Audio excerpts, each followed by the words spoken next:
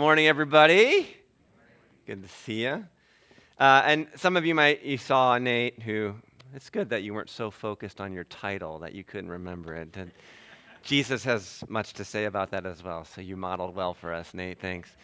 If you don't know who our elders are, they're going to be doing announcements and stuff during sabbatical. So some of you know them very well, but if you're newer to our church, you'll have an idea, and you can always ask somebody. I am grateful for your prayers. I'm with you next week outside, and then I've never been on sabbatical before, so I'm eager. I love that last song. I've never sang that song before. That last song we just sang, though. We'll even talk a little bit about that, but I am a lover of the presence of God, and that's where I plan on being. Where's Jeff on sabbatical? He's hanging in the presence of God. That's where he is. So we are, honestly, the passage this morning almost preaches itself. Like, I feel like I could just read it and we would be done. But I have a few things that I'll talk about. Why not? I'm a pastor. I like to talk. We are in ordinary time, so our graphic has turned to green. Perfect timing, too. Next week, I've arranged when we're outside, the scenery will be green for you as well out there. We're in ordinary time. That's the season we are in the church calendar.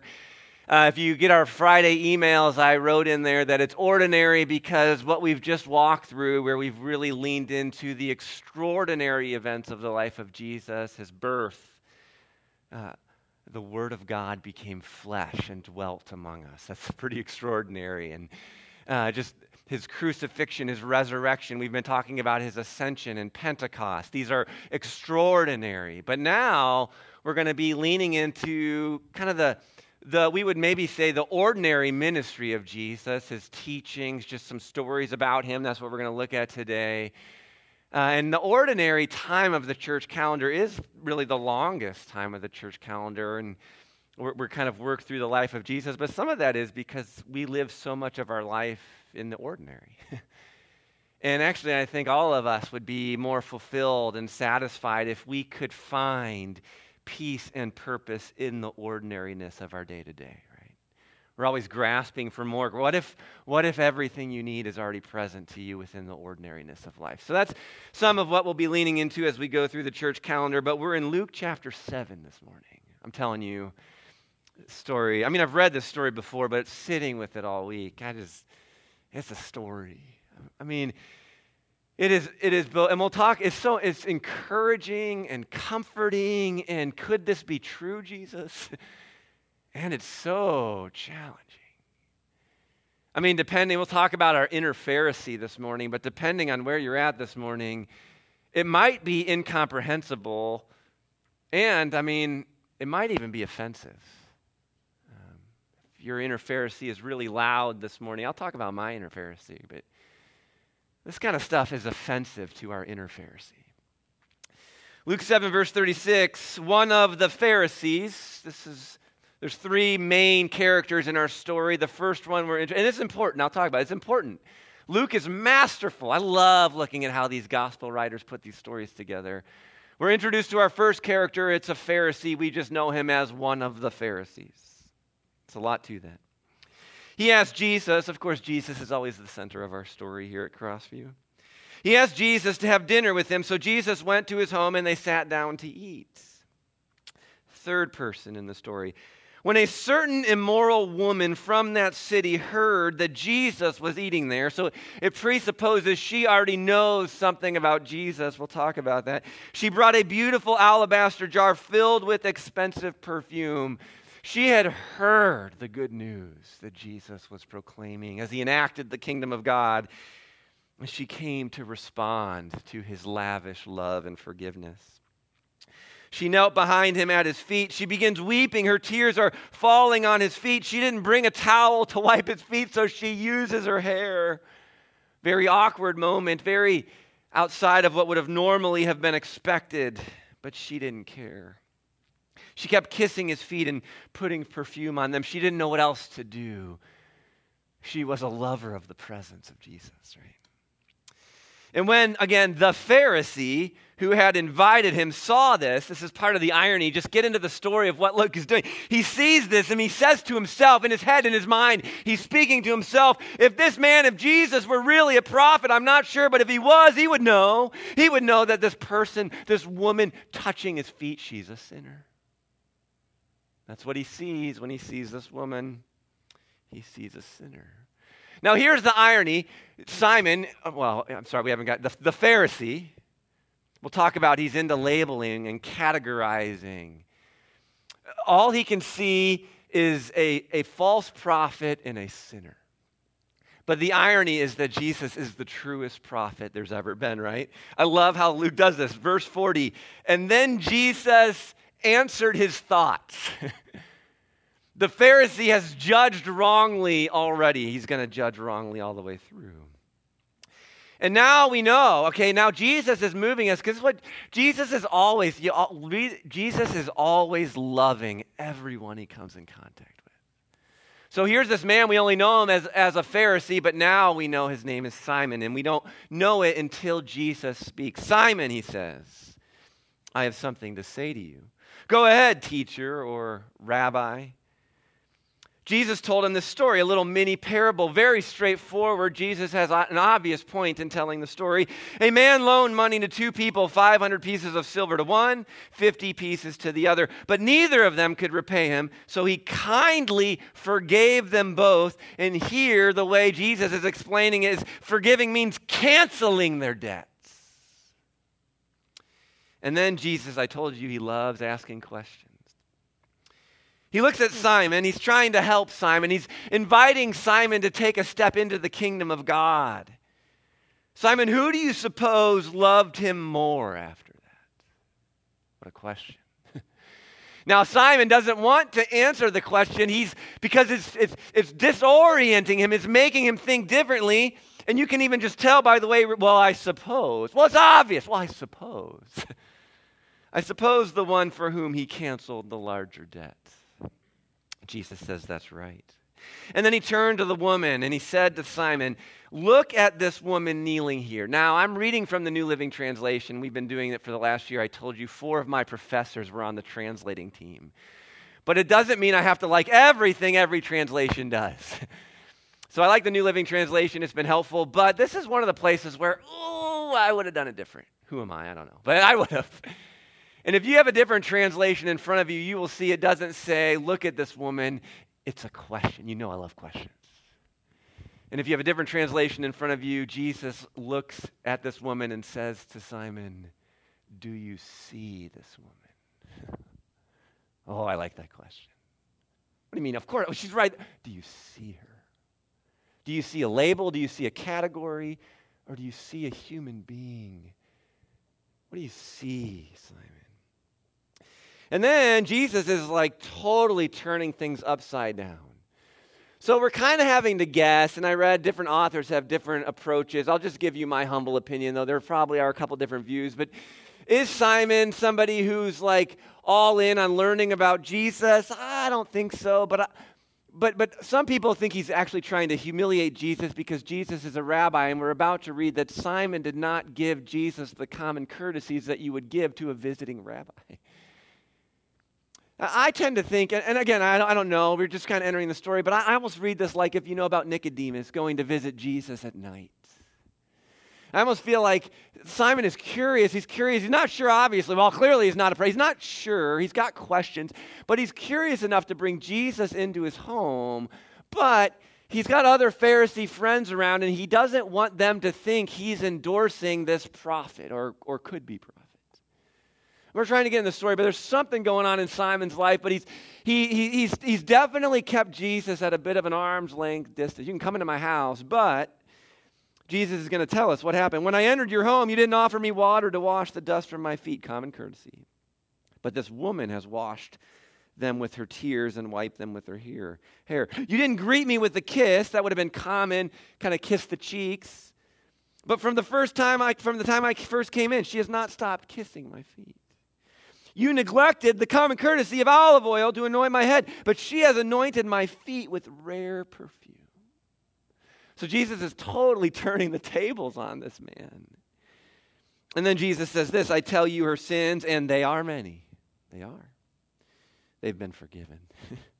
So she has shown me much love. If you know you've been forgiven much, you will love much. That's the natural response, gratitude to grace. But a person who is forgiven little, or, it's part of the irony here, right? Or thinks they've only been forgiven little, right? It's kind of coming at Simon. They show little love. It's pretty in his face. Jesus couldn't be more like, it's pretty in his face. And Jesus says to the woman, your sins are forgiven. It's good news. And then there's other men around the table, and they say, who is this man that he goes around forgiving sins?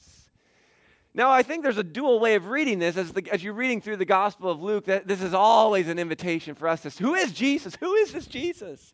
Who is this man? Who else can do this? But there's also, I told you, a little bit of this, like with the Pharisees, who's this man think he is?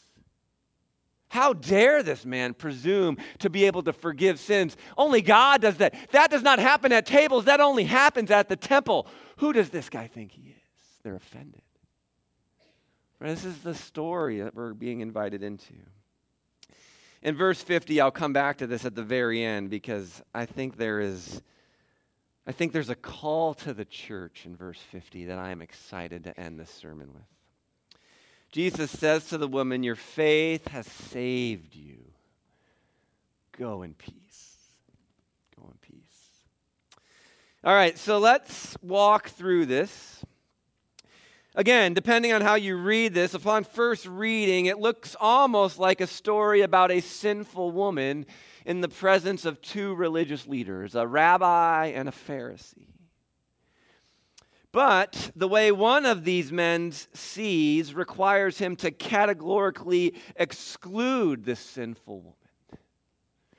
And the way the other man sees, again, they're operating through different lenses, compels him to receive this sinful woman, acknowledge her, see her, and forgive her. So, two very different religious leaders. So maybe the better way, the genius of the story and the way Luke is telling it, is inviting you in and kind of turning the tables, is it's really a story about two sinners in the presence of Jesus. That's what it's about. And again, we talk about discipleship and learning from Jesus, how to live like Jesus. What is this way of love that we are still learning every day from Jesus?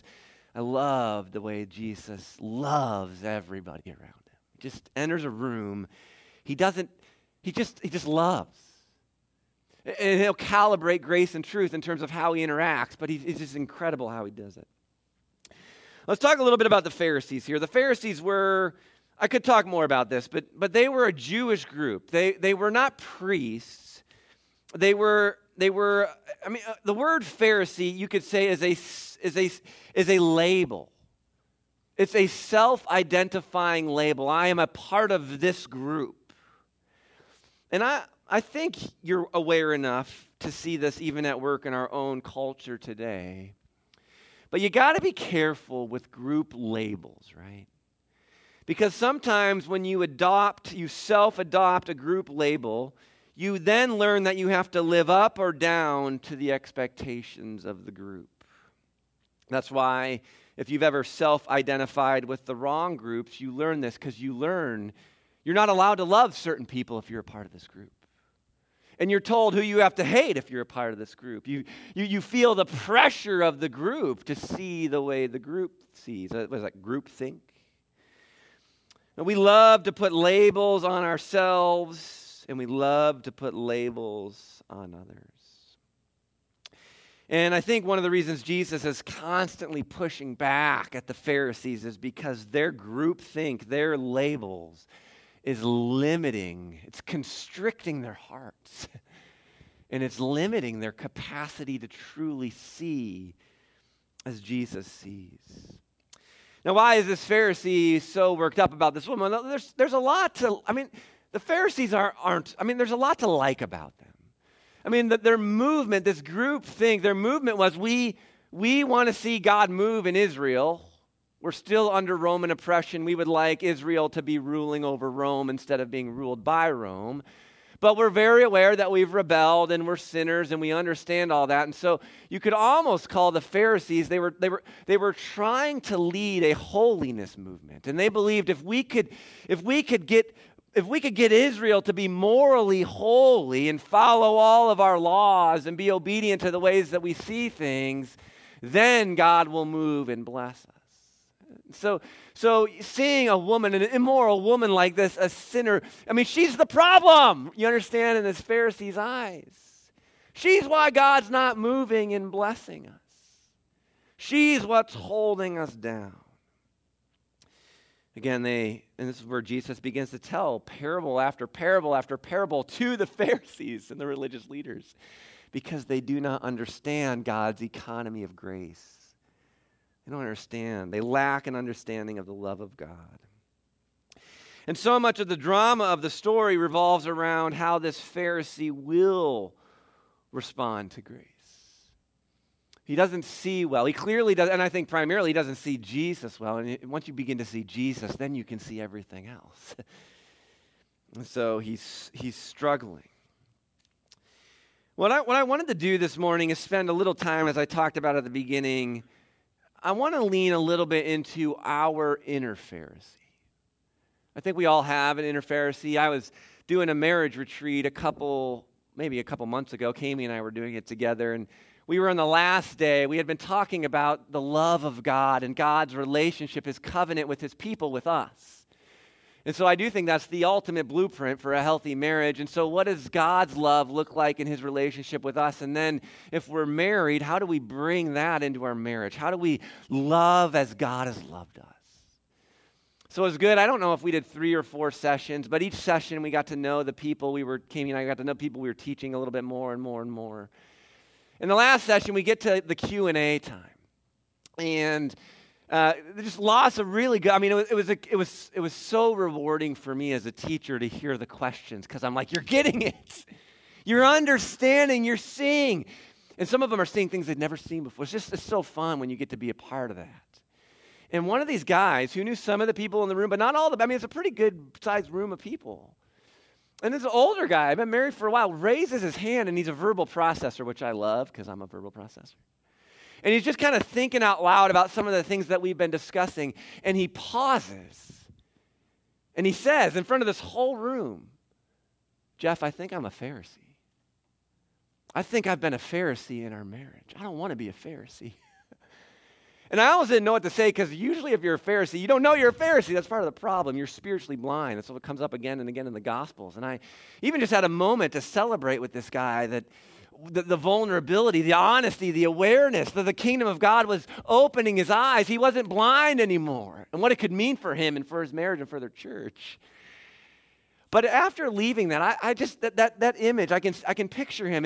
And this is what happens, right? Vulnerability and honesty can be contagious. And to see him confess that he's a Pharisee, I've been, all right, I think I need to do some work. Because I know I have an inner Pharisee.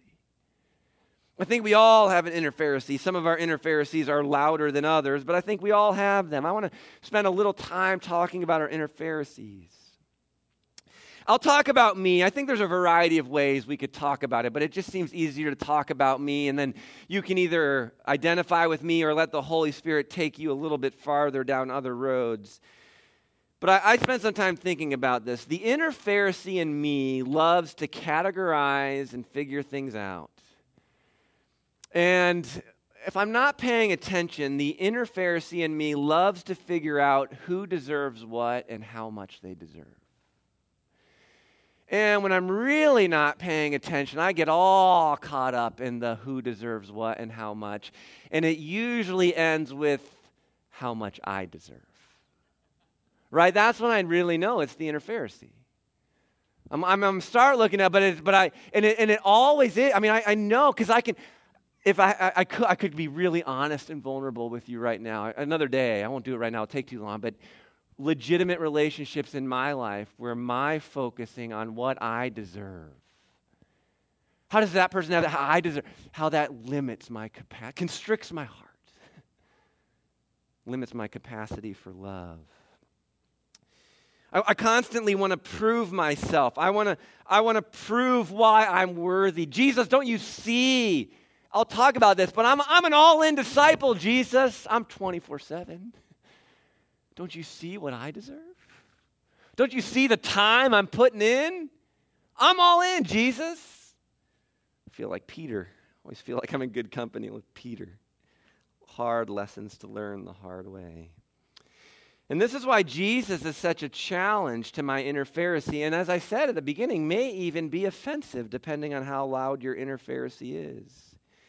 Because as this story tells, with Jesus, people didn't have to prove themselves worthy. And our inner Pharisee doesn't like that. People didn't have to come to Jesus and make their cases on why they're deserving of the kingdom. You read through gospel story after gospel story, and all people have to do is be near Jesus. I mean, literally, one woman just touches the hem of his robe, forgiven, healed, put back together, blessed, and seen. And that's what begins to drive me crazy. There's no requirements, it seems, sometimes. There's no proving that you deserve this. And my inner Pharisee wants to resist this. And again, I think it's because I'm a 24/7 follower of Jesus. I mean, most of you are. Some of you may be visiting, but most of you are too. I know our church. We take this disciple thing really seriously. And so if we tap into our inner Pharisee and we read the story, wait. This immoral woman who's thrown her life away shows up and she gets blessed by Jesus? What? And my inner Pharisee does not like that. I'm guessing I'm not alone in the room. If this woman is getting blessed by Jesus, maybe even it seems the same blessing as the all-in 24/7 followers of Jesus, it doesn't seem fair. A sinner blessed by Jesus. And if I'm honest, no matter how much I know about the grace and mercy of God, sometimes this inner Pharisee in me just wants to resist it. Even though parable after parable after parable, Jesus is saying, don't you get it? I still I know that you entered the kingdom only by grace. But the inner Pharisee in me wants to say, well, once you're in, though, you got to keep proving you deserve it. You got to keep proving you deserve.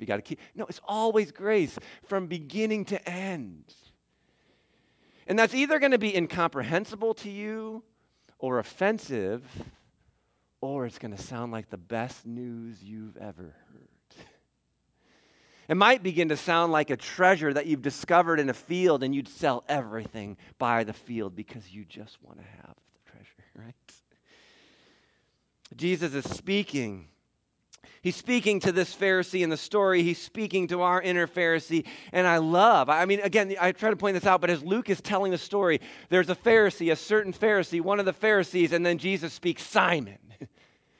Okay, Simon, get rid of the label. Get rid of your self-label that's impacting how you view yourself, and get rid of the groupthink of the Pharisees that is impacting how you see me, Jesus is saying, and you see this woman. I don't want to talk to a Pharisee. I want to talk to Simon. Simon, can you hear me? Simon, are you in there? Simon, can you let your guard down just enough so that you can maybe see that, yes, this woman's been forgiven much, but actually you have too. He's trying to help Simon find life. He's trying to teach the economy of grace. So many of Jesus' parables do this. If you're really reading the parables, they should disorient you because the way the world currently is does not operate the way the kingdom of God does. And so we should encounter these stories. Whoa, God's like that? I got to this is what repent. I got to rethink everything. I got to repent. I got to rethink. I don't even know that I like all of this. Well, that's okay, be honest, but this is who Jesus is. And if you like Jesus, I promise you will realize the beauty of his kingdom. Jesus asked, do you see this woman? Simon had not seen the woman. He saw a category, he saw a sinner, he saw a label, he saw a prostitute. But Jesus sees this woman, this person, and he's trying to help. He's loving Simon, trying to help Simon see this woman. Jesus asked lots of questions, so I've been asking myself questions, trying to diagnose, if you will, my own inner Pharisee. Where are my limits of love popping around? And one of the questions I've been just wrestling with this week, it's been important for me. It's an important question for me. Am I only doing this discipleship thing? Because I'm all in. I'm all in on it. But am I only doing this because I think it makes me more deserving?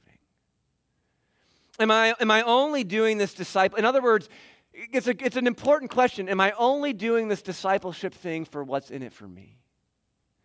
Now, do I think there's a lot in it for me? Oh, yeah. I believe in a God who is love, who created everything, and I believe that he has a design for everything, and I believe that if I go with the design of his love, I'm going with the grain of love, right? You ever run your hand on the grain of wood? I want to go with the grain of love because that's how God is. I do think there's a lot in it for me, and I know because I've lived long enough to go against the grain, against God's design, and I know what happens. I don't want that. But I still have to pause and ask myself, because it's an important question. Am I only in this for what's in it for me? Because if I am, it's going to be really hard for me to love my neighbor. And so I've been asking myself this question, and I'm not trying to be self-serving in saying this, and this should be good news since I'm a pastor here, but I really am in this just because of Jesus. I'm all in on Jesus. I'm 24/7 all in on Jesus, whether there's blessing in it for me or not. Now, will there be blessing? I think there will. But that's not why I'm in it. I'm in it because I don't know anyone like Jesus Christ.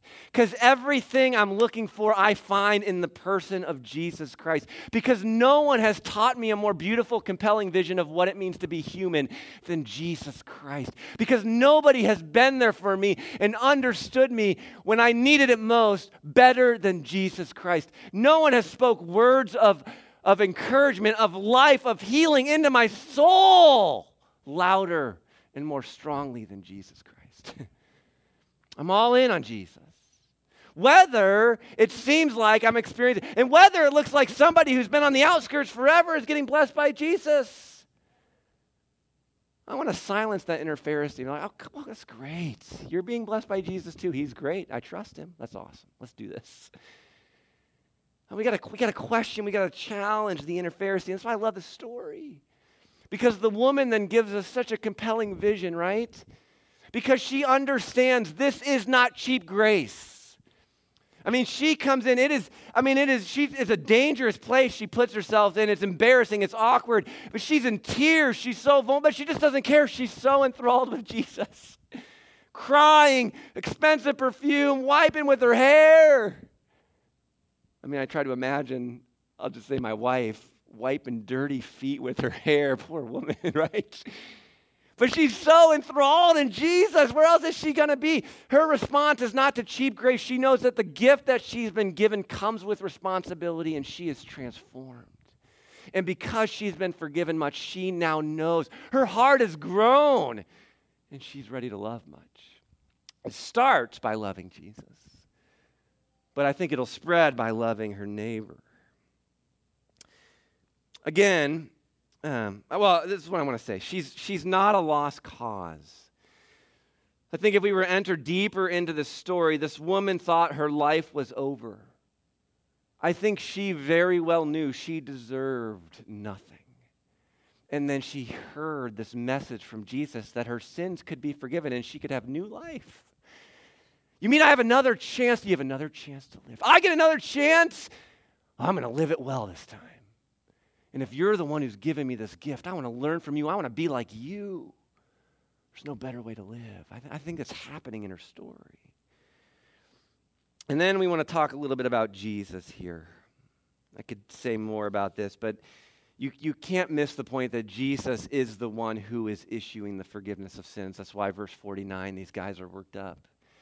Again, Jesus in his ministry is taking what would happen at the temple and doing it around the table, which I think is an example for the church. I think he's teaching us something there. But he's doing and he's the one doing it. I've shared this example before, but it'd be like you wanting to go get a new driver's license, but you don't want to go mess with the DMV, and I'd be like, oh, I can do that for you. Wait, I thought I had to go. No, I can do that for you. That's kind of what Jesus is doing with his forgiveness of sins. You don't have to go to the temple. I'll do that for you. No, you can't. I got to go to the temple. No, I'll do that for you. Because Jesus is the expression of God, the heart of God. He is fully God in human flesh. That's who Jesus Christ is. And I told you I want to end with verse 50, this your faith has saved you, has healed you. Go in peace. I told you it's a call to the church. What do I mean by that?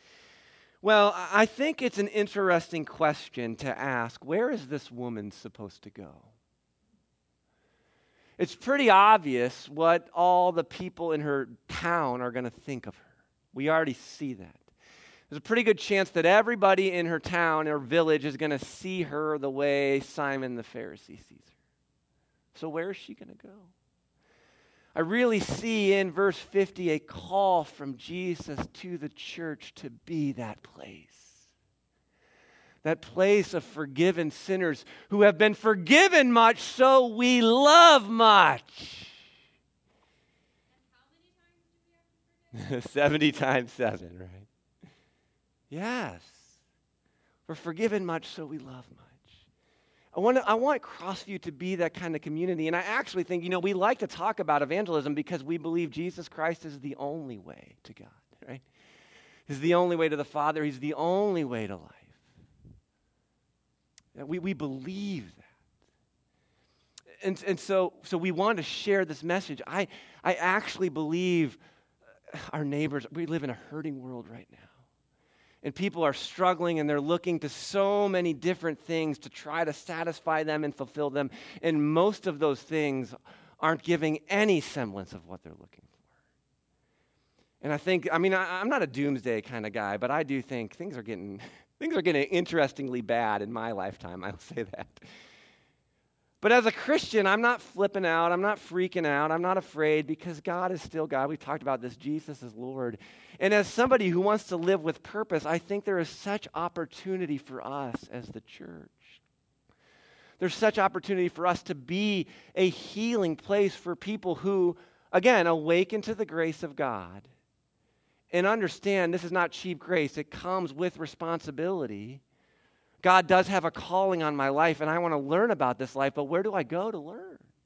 Where do I go where, we talk about here at Crossview, come as you are, but don't stay where you are. Where can I go if I've ruined my life? Where can I go? Well, come to church. You can go other places. I don't know that it'll really be helpful. Come to church. You can bring hurting people to church, and at Crossview, we're going to be the kind of people where, we're aware of our inner Pharisee, but we're even more aware of Jesus and his love and his forgiveness. So we want to be the place. Jesus says, go in peace. We want to be the place that people go. Maybe we bring them with us. And it's hard. It's not easy. Being a 24/7 follower of Jesus is not easy. But it's Jesus. Where else would you want to be, right? It's Jesus. So I think that's the call Jesus has for me. I think it's for our church. And I want to pray into that a little bit. Pray into our inner Pharisee. Pray into Crossview a little bit, being that kind of place. That we would be a true community of the kingdom of God. Amen? Let's pray. Jesus, first I do want to pray into our inner Pharisee. I think sometimes it takes courage for us to be honest about our inner Pharisee. I think every single one of us in this room has it.